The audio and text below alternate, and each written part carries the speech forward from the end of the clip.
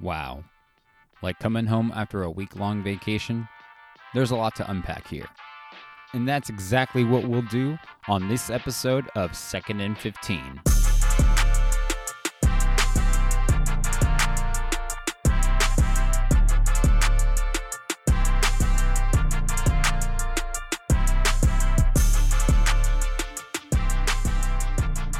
Welcome, Eagles fans, to the second episode of Second and 15, a Philadelphia Eagles fan podcast. My name is Michael Roscoe, and let's dive into today's topics. Of course, we'll do a brief recap of the game. QB2, QB who? We'll look into the quarterback situation in Philly. We'll also look at current roster moves along with injuries and updates and how those will impact things such as special teams and certain backup roles. And to wrap things up, we're introducing a new segment, Bless Up versus Mess Up, highlighting players who did extremely well and talking about players who may need to pick things up a bit. And this will include a list of those who will need to have a strong preseason game versus the Colts. But first, let's look at a little bit of news. After 7 years in the NFL, newly signed linebacker Myles Jack calls it a career, retiring just 2 weeks after signing with the Eagles. Now, I can't say this is too surprising considering he had considered trade school and other career options after his release from the Steelers. And we really didn't see a whole lot of him. He only played in a little bit of the fourth quarter against the Browns, logging about 2 tackles.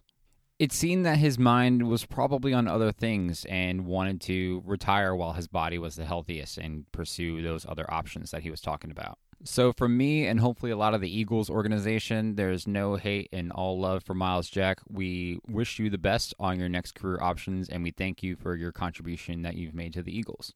Tuesday's joint practice between the Eagles and the Colts came to an abrupt and wild ending after at least 2 fights broke out, one clearing the benches. Various sources report that Derek Barnett was responsible for a hit on Colts QB Anthony Richardson, apparently attempting to knock the ball out, creating a commotion amongst players. The final straw came from a late hit on Kenneth Gainwell after a play committed by Zaire Franklin. Jason Kelce had a problem with this and took his frustration out on Franklin, delivering a truck hit, knocking him off his feet. Benches cleared as a massive brawl broke out, ultimately cutting the practice short.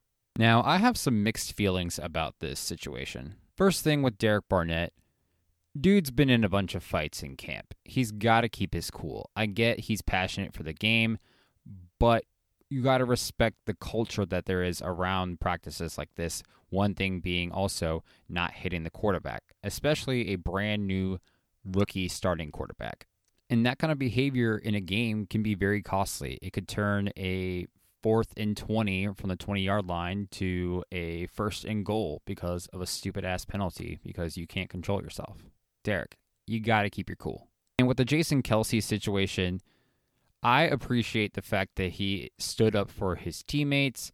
He did take accountability for his actions. A couple of reports say that he felt ashamed and that, as a leader on this team, that is not some behavior that he wants to exhibit.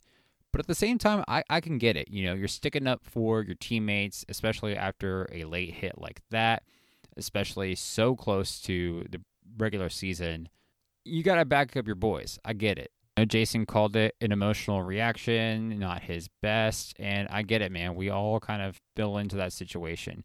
What I think makes this different between him and Derek Barnett is, unless I'm just not paying attention, I don't think Derek Barnett has taken accountability for his actions. Jason had one quote-unquote emotional outburst and immediately, felt ashamed, felt irresponsible. He took it with a grain of salt and used his leadership mentality to assure his teammates that, hey, I messed up. I'm taking responsibility for this. I'll try to keep my cool. Now, I don't know if this part is true. I think I might have just heard it on TikTok, but I heard that Kelce hit Zaire Franklin so fucking hard that he knocked him out of his shoes. His fucking shoes. Do you know how hard you have to hit a whole ass NFL linebacker to knock him out of his fucking shoes? This is why Jason Kelce is the GOAT of his position. Dude is a leader, but also a fucking truck stick, dude. He lays it all down on the field, and I am so glad that he is still with us. This last piece of news isn't necessarily related to the Eagles, but more to the NFL community.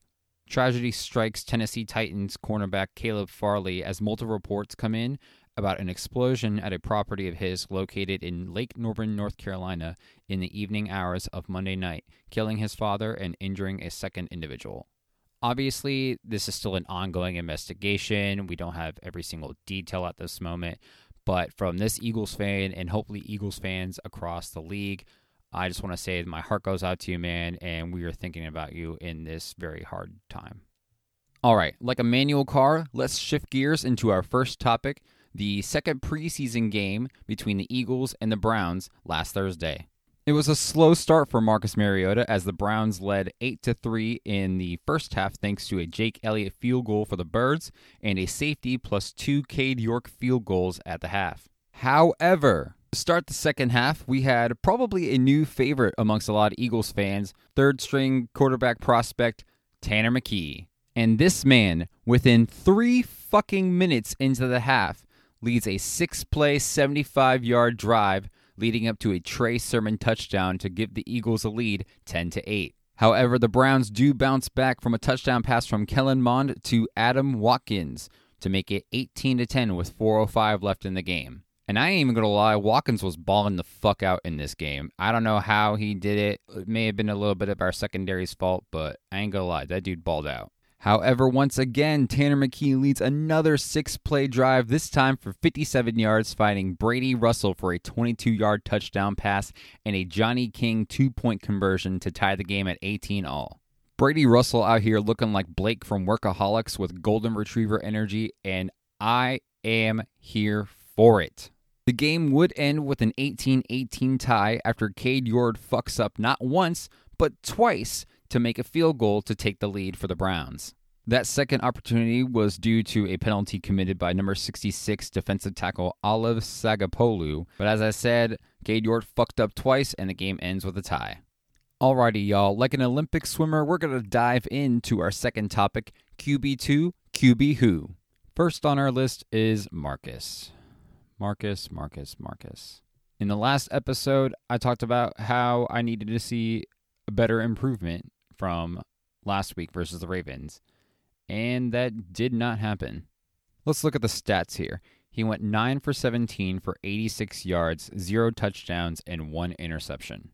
And that interception, which was meant to be a pass to Grant Calcaterra, followed a trend that I've been noticing out of him lately. The passes are too fucking high. I know in a press conference he was talking about how he was still feeling rusty, how he's still learning the offense, and basically just trying to knock some of that rust that he's got off. But all I ask is you knock that rust off just a little bit quicker, dude. Season's coming up soon. And I do think he just looks a little awkward with the offense. I don't know if he would perform any different if it was the second-string offense versus the first-string offense out there, but it just looked awkward. He's not getting out of the pocket. He seems very rushed, and I'll talk about that more when I talk about the secondary O-line later in the podcast. Marcus would end that game with a QBR of 42.8. Now let's look at the other quarterback that played in this game, Tanner McKee. Tanner McKee would finish off the night 10 for 18 for 147 yards, 0 interceptions, and 1 touchdown. His QBR for the night would be like a low-grade fever, reaching 100.9. Now, 2 big differences I noticed in this game in particular between McKee and Mariota. The first one being the passes. McKee was a lot better at making his passes accurate, placing them right into the receiver's hands, and once again, really not making the receivers have to do a whole lot of work in order to catch those passes.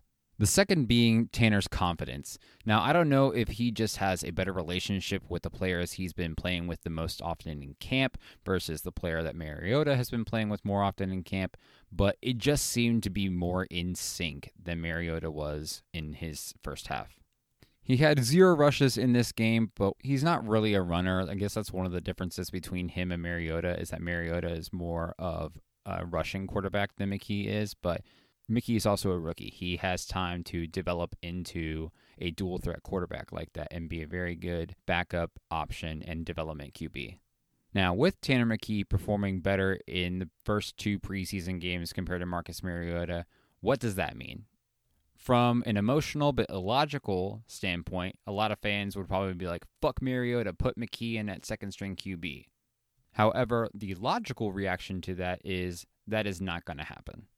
Sirianni has confidence in Mariota that he'll be able to pick up his performance. Plus, if we were to cut Mariota, it would cost about $1.9 million in cap space. Now, I know the season's just a couple weeks away.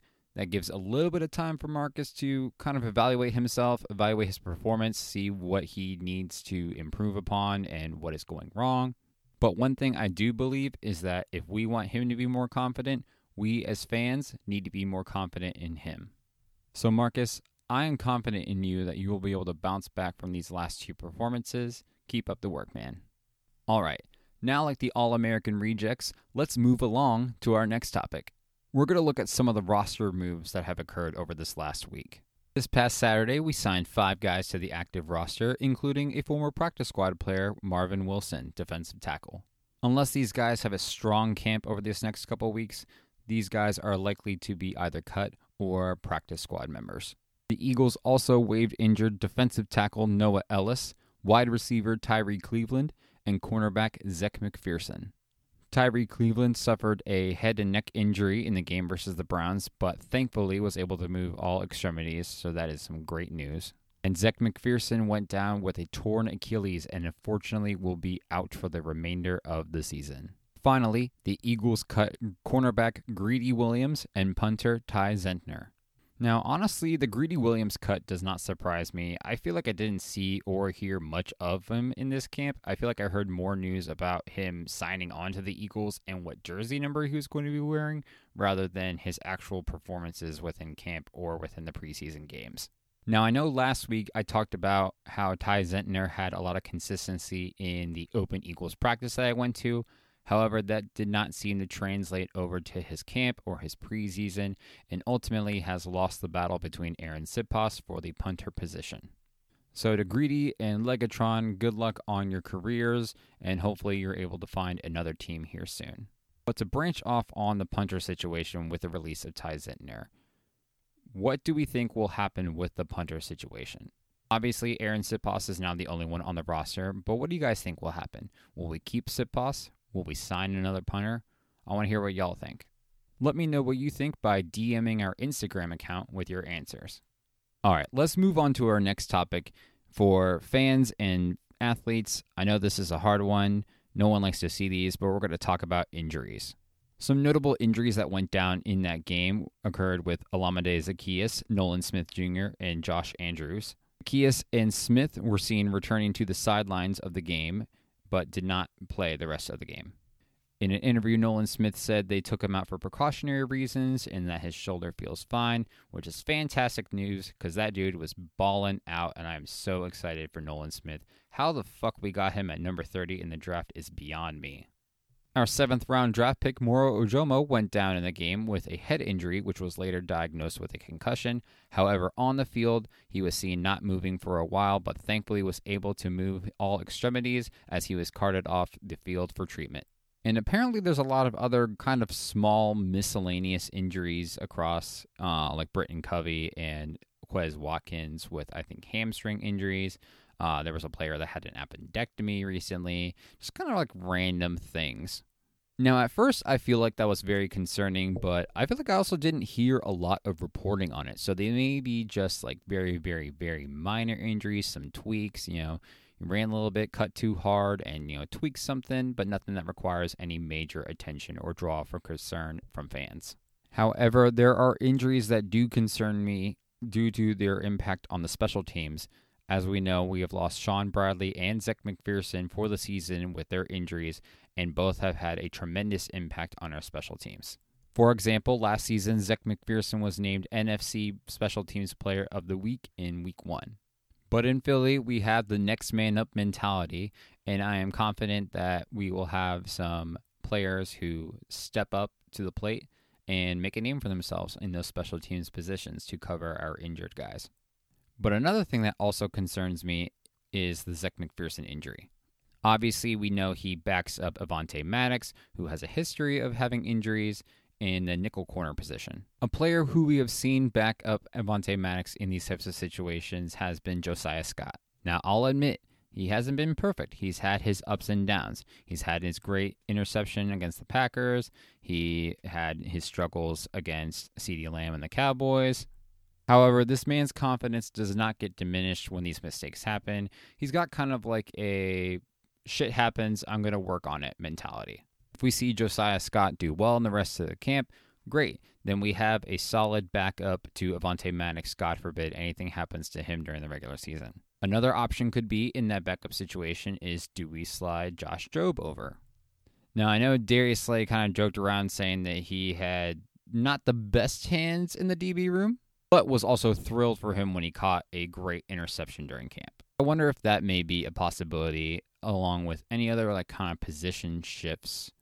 Does this give the opportunity for a player who may have been on that roster bubble to make the roster or even the practice squad? We have a lot of young depth at the corner position with Kelee Ringo, Eli Ricks, although I will say they did not have the best performance in this past game, but I'm going to dive into that when I get to the bless up or mess up segment.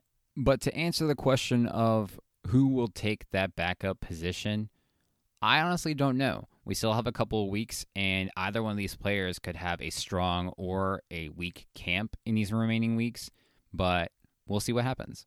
Moving on to our final segment of the episode, the bless up versus mess up. Once again, in this segment, we highlight players who did extremely well, those who would be in the bless up, versus those who had lackluster or underperformed. That would be the mess up. Okay, the first player I have in my bless up section obviously has to be my man Tanner McKee. This man continues to exceed expectations for a developmental quarterback competing for a third-string roster spot, and he is doing phenomenal. He's receiving praise from fans, coaches, players, you name it. I'll continue to say this until he proves me wrong. I think we got a fucking steal out of him. And honestly, after seeing his performance and seeing a lack of Ian Book, I don't know if y'all noticed, but Ian Book did not play against the Browns last week. I don't know if he was injured or not, but the lack of Ian Book, if he was not injured, may tell me that Tanner McKee has got that third QB position on lock. Next up on my bless up list is Kayvon Wallace. Now, earlier reports were saying that Kayvon Wallace was on the bubble, maybe earning a spot only on special teams if he were to make the roster at all. However, as the camp has progressed, this man has just been getting better and better and better. In the game against the Browns, he tied Zach Cunningham for most tackles with 7 combined tackles and had 1 fumble recovery thanks to the Nakobe Dean forced fumble on the goal line. And from this man to be going from he might not even make the roster to he's at consideration for a starting safety position just shows how strong his work ethic is, his ability to learn from his mistakes, his ability to realize that, hey, if I am not doing my best, I'm not going to make this team. And I think that deserves some high praise. So good job on you, Kayvon. I hope to see more of you in the next game as well. My last person, well, this is actually a group of people in the bless up section, are the linebackers. And yes, this does include Nolan Smith, don't worry. I absolutely loved what I saw out of Nolan Smith before he went down for the shoulder injury. The fact that this man is pushing off dudes who weigh 375 pounds like they're a piece of paper and rushing that QB. I mean, this man was fucking booking it. That's the kind of shit that makes me love Nolan Smith, and I cannot wait to see just more and more and more of what this man can do. Hopefully he is right about his shoulder injury, just being a precautionary and a little tweak. You know, shit happens to everybody. So I would love to see more of him, but I also love him to be healthy. So if he's not feeling right, don't play him in the next game. It's preseason, all right? I liked what I saw out of Zach Cunningham. 7 combined tackles, 1 tackle for loss. Christian Ellis with 5 combined tackles. Nick Morrow with 5 combined tackles. Obviously, the forced fumble by Nakobe Dean on the goal line, and that was just a textbook phenomenal play by him. If people were worried about his ability to lead the defense and to make plays, they should be worried a lot less. I was in a conversation with other fans online, and they were talking about how they were worried about his size. You know, he's 5'11", about 231 pounds, and that is he a right fit for the middle linebacker position? Well, fuck, if you look at some other players like TJ Edwards and Bobby Wagner, they have maybe 1 inch and 10-pound differences between Nakobe Dean. And those dudes are phenomenal linebackers. If you're telling me that his stature is the main reason that you don't want him in that position, that's a load of bullshit. This man got drive. He has very high football intelligence. He is strong. He is quick to the ball. This man could do it. I believe that he can do it. It'll be interesting to see him lead the defense and be the play caller in Sean Desai's new defense.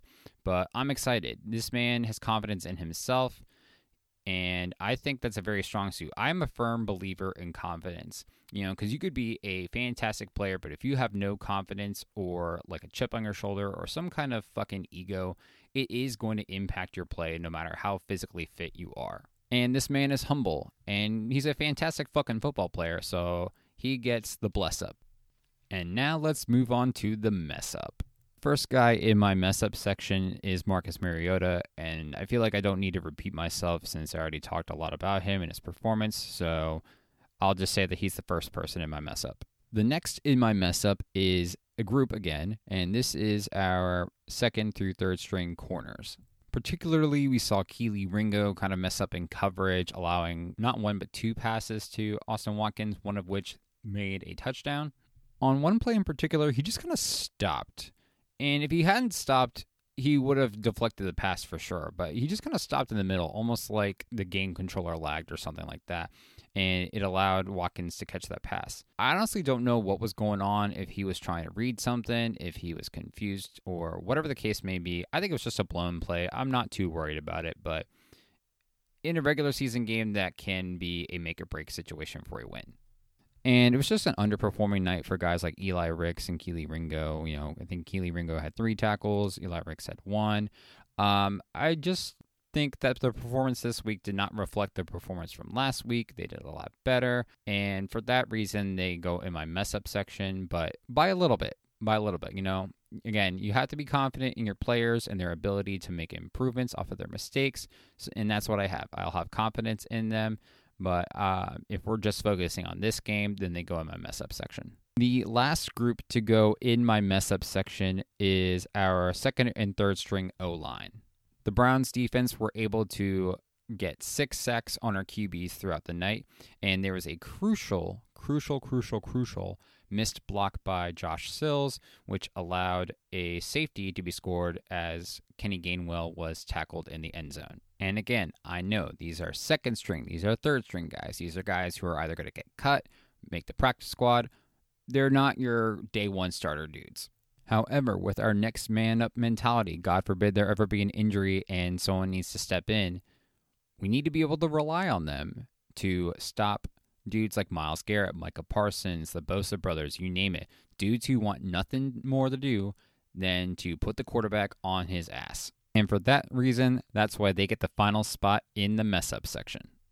And as promised, here is that list of players who need to have a strong game against the Colts, and this includes those in that mess-up section. Now, this list doesn't include everybody who probably needs to have a strong game against the Colts. However, this is a select few that I decided to talk about. The first one I want to talk about is Trey Sermon. Now, this dude has been doing really well in camp. He's been scoring the touchdowns for us on preseason, but we also have 4 other running backs who are extremely good players, and unless Sermon has multiple touchdowns or just an explosive game, I really don't think he will make the final cut for the 53-man roster and likely become a practice squad member who will maybe be called up for the active roster if there's ever a need on special teams or anything like that, or he may seek somewhere else where he could have the potential to be on the starting roster. The next person I have on this list is Joseph Ngata. Now, he's got a little bit of A.J. Brown stature, like 6'3", 217, but he's competing in a very talented wide receiver roster room, and it seems that there might be 5 wide receiver roster spots on lock, with maybe 1 up for grabs. And I would say his biggest competition at this point would be Greg Ward, who has been on the active roster, who has made good plays for the Eagles in the past, and is a well-known veteran for this team. So he has some competition against him, and I think if the Eagles have 6 wide receivers on their roster, Ngata's got to be the one to outdo Greg Ward in this situation. The last person I want to talk about on my list is Tyree Jackson. Now, this man was seen to have a lot of potential. He was a QB turned tight end. He's built. He's 6'7", all the makings of a good physical tight end. However, he has had back-to-back seasons with injuries, between a back injury and last year's injury of an ACL tear against the Giants in Week 18, which caused him to miss a lot of valuable camp time. And I think if he has any shot at making the roster, he needs to have a strong performance on Thursday, and it would have to outdo Grant Calcaterra if he has any shot at being on the roster as a tight end. Well, that wraps up the topics for this week's episode. Once again, if you've made it this far, I thank you so much for hanging in there, listening to the episode, and supporting the podcast. You can access the podcast on Apple Podcasts, Google Podcasts, Amazon Music, Spotify, or wherever you get your podcasts. On each of those apps, you can find us at 2nd and 15, a Philadelphia Eagles fan podcast. On social media, you can find us on our Instagram account at 2nd and 15. That is 2NDAND15. New episodes of 2nd and 15 will air each week on Thursday. If you like the podcast, please like, share, rate, and subscribe on whatever platform you get your podcasts. That wraps up this episode for this week. This is Michael Roscoe signing off. Stay fly like an eagle and go birds.